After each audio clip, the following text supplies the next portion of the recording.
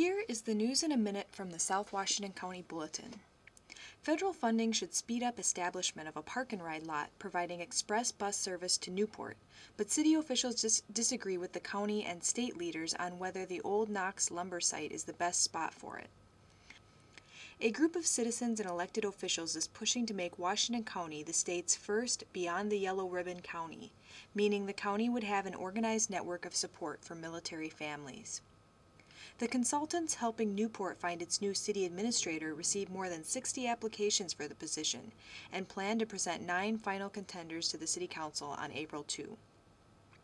Park High School is scheduled to get 190 of its single-pane windows replaced this summer at a cost of about $500,000. A Cottage Grove resident and remote control car enthusiast, Justin Durant, plans to ask the park board to devote a portion of one of the city's parks to a remote control car racetrack. A Woodbury family filed a lawsuit against School District 833 over its redivision of school boundaries.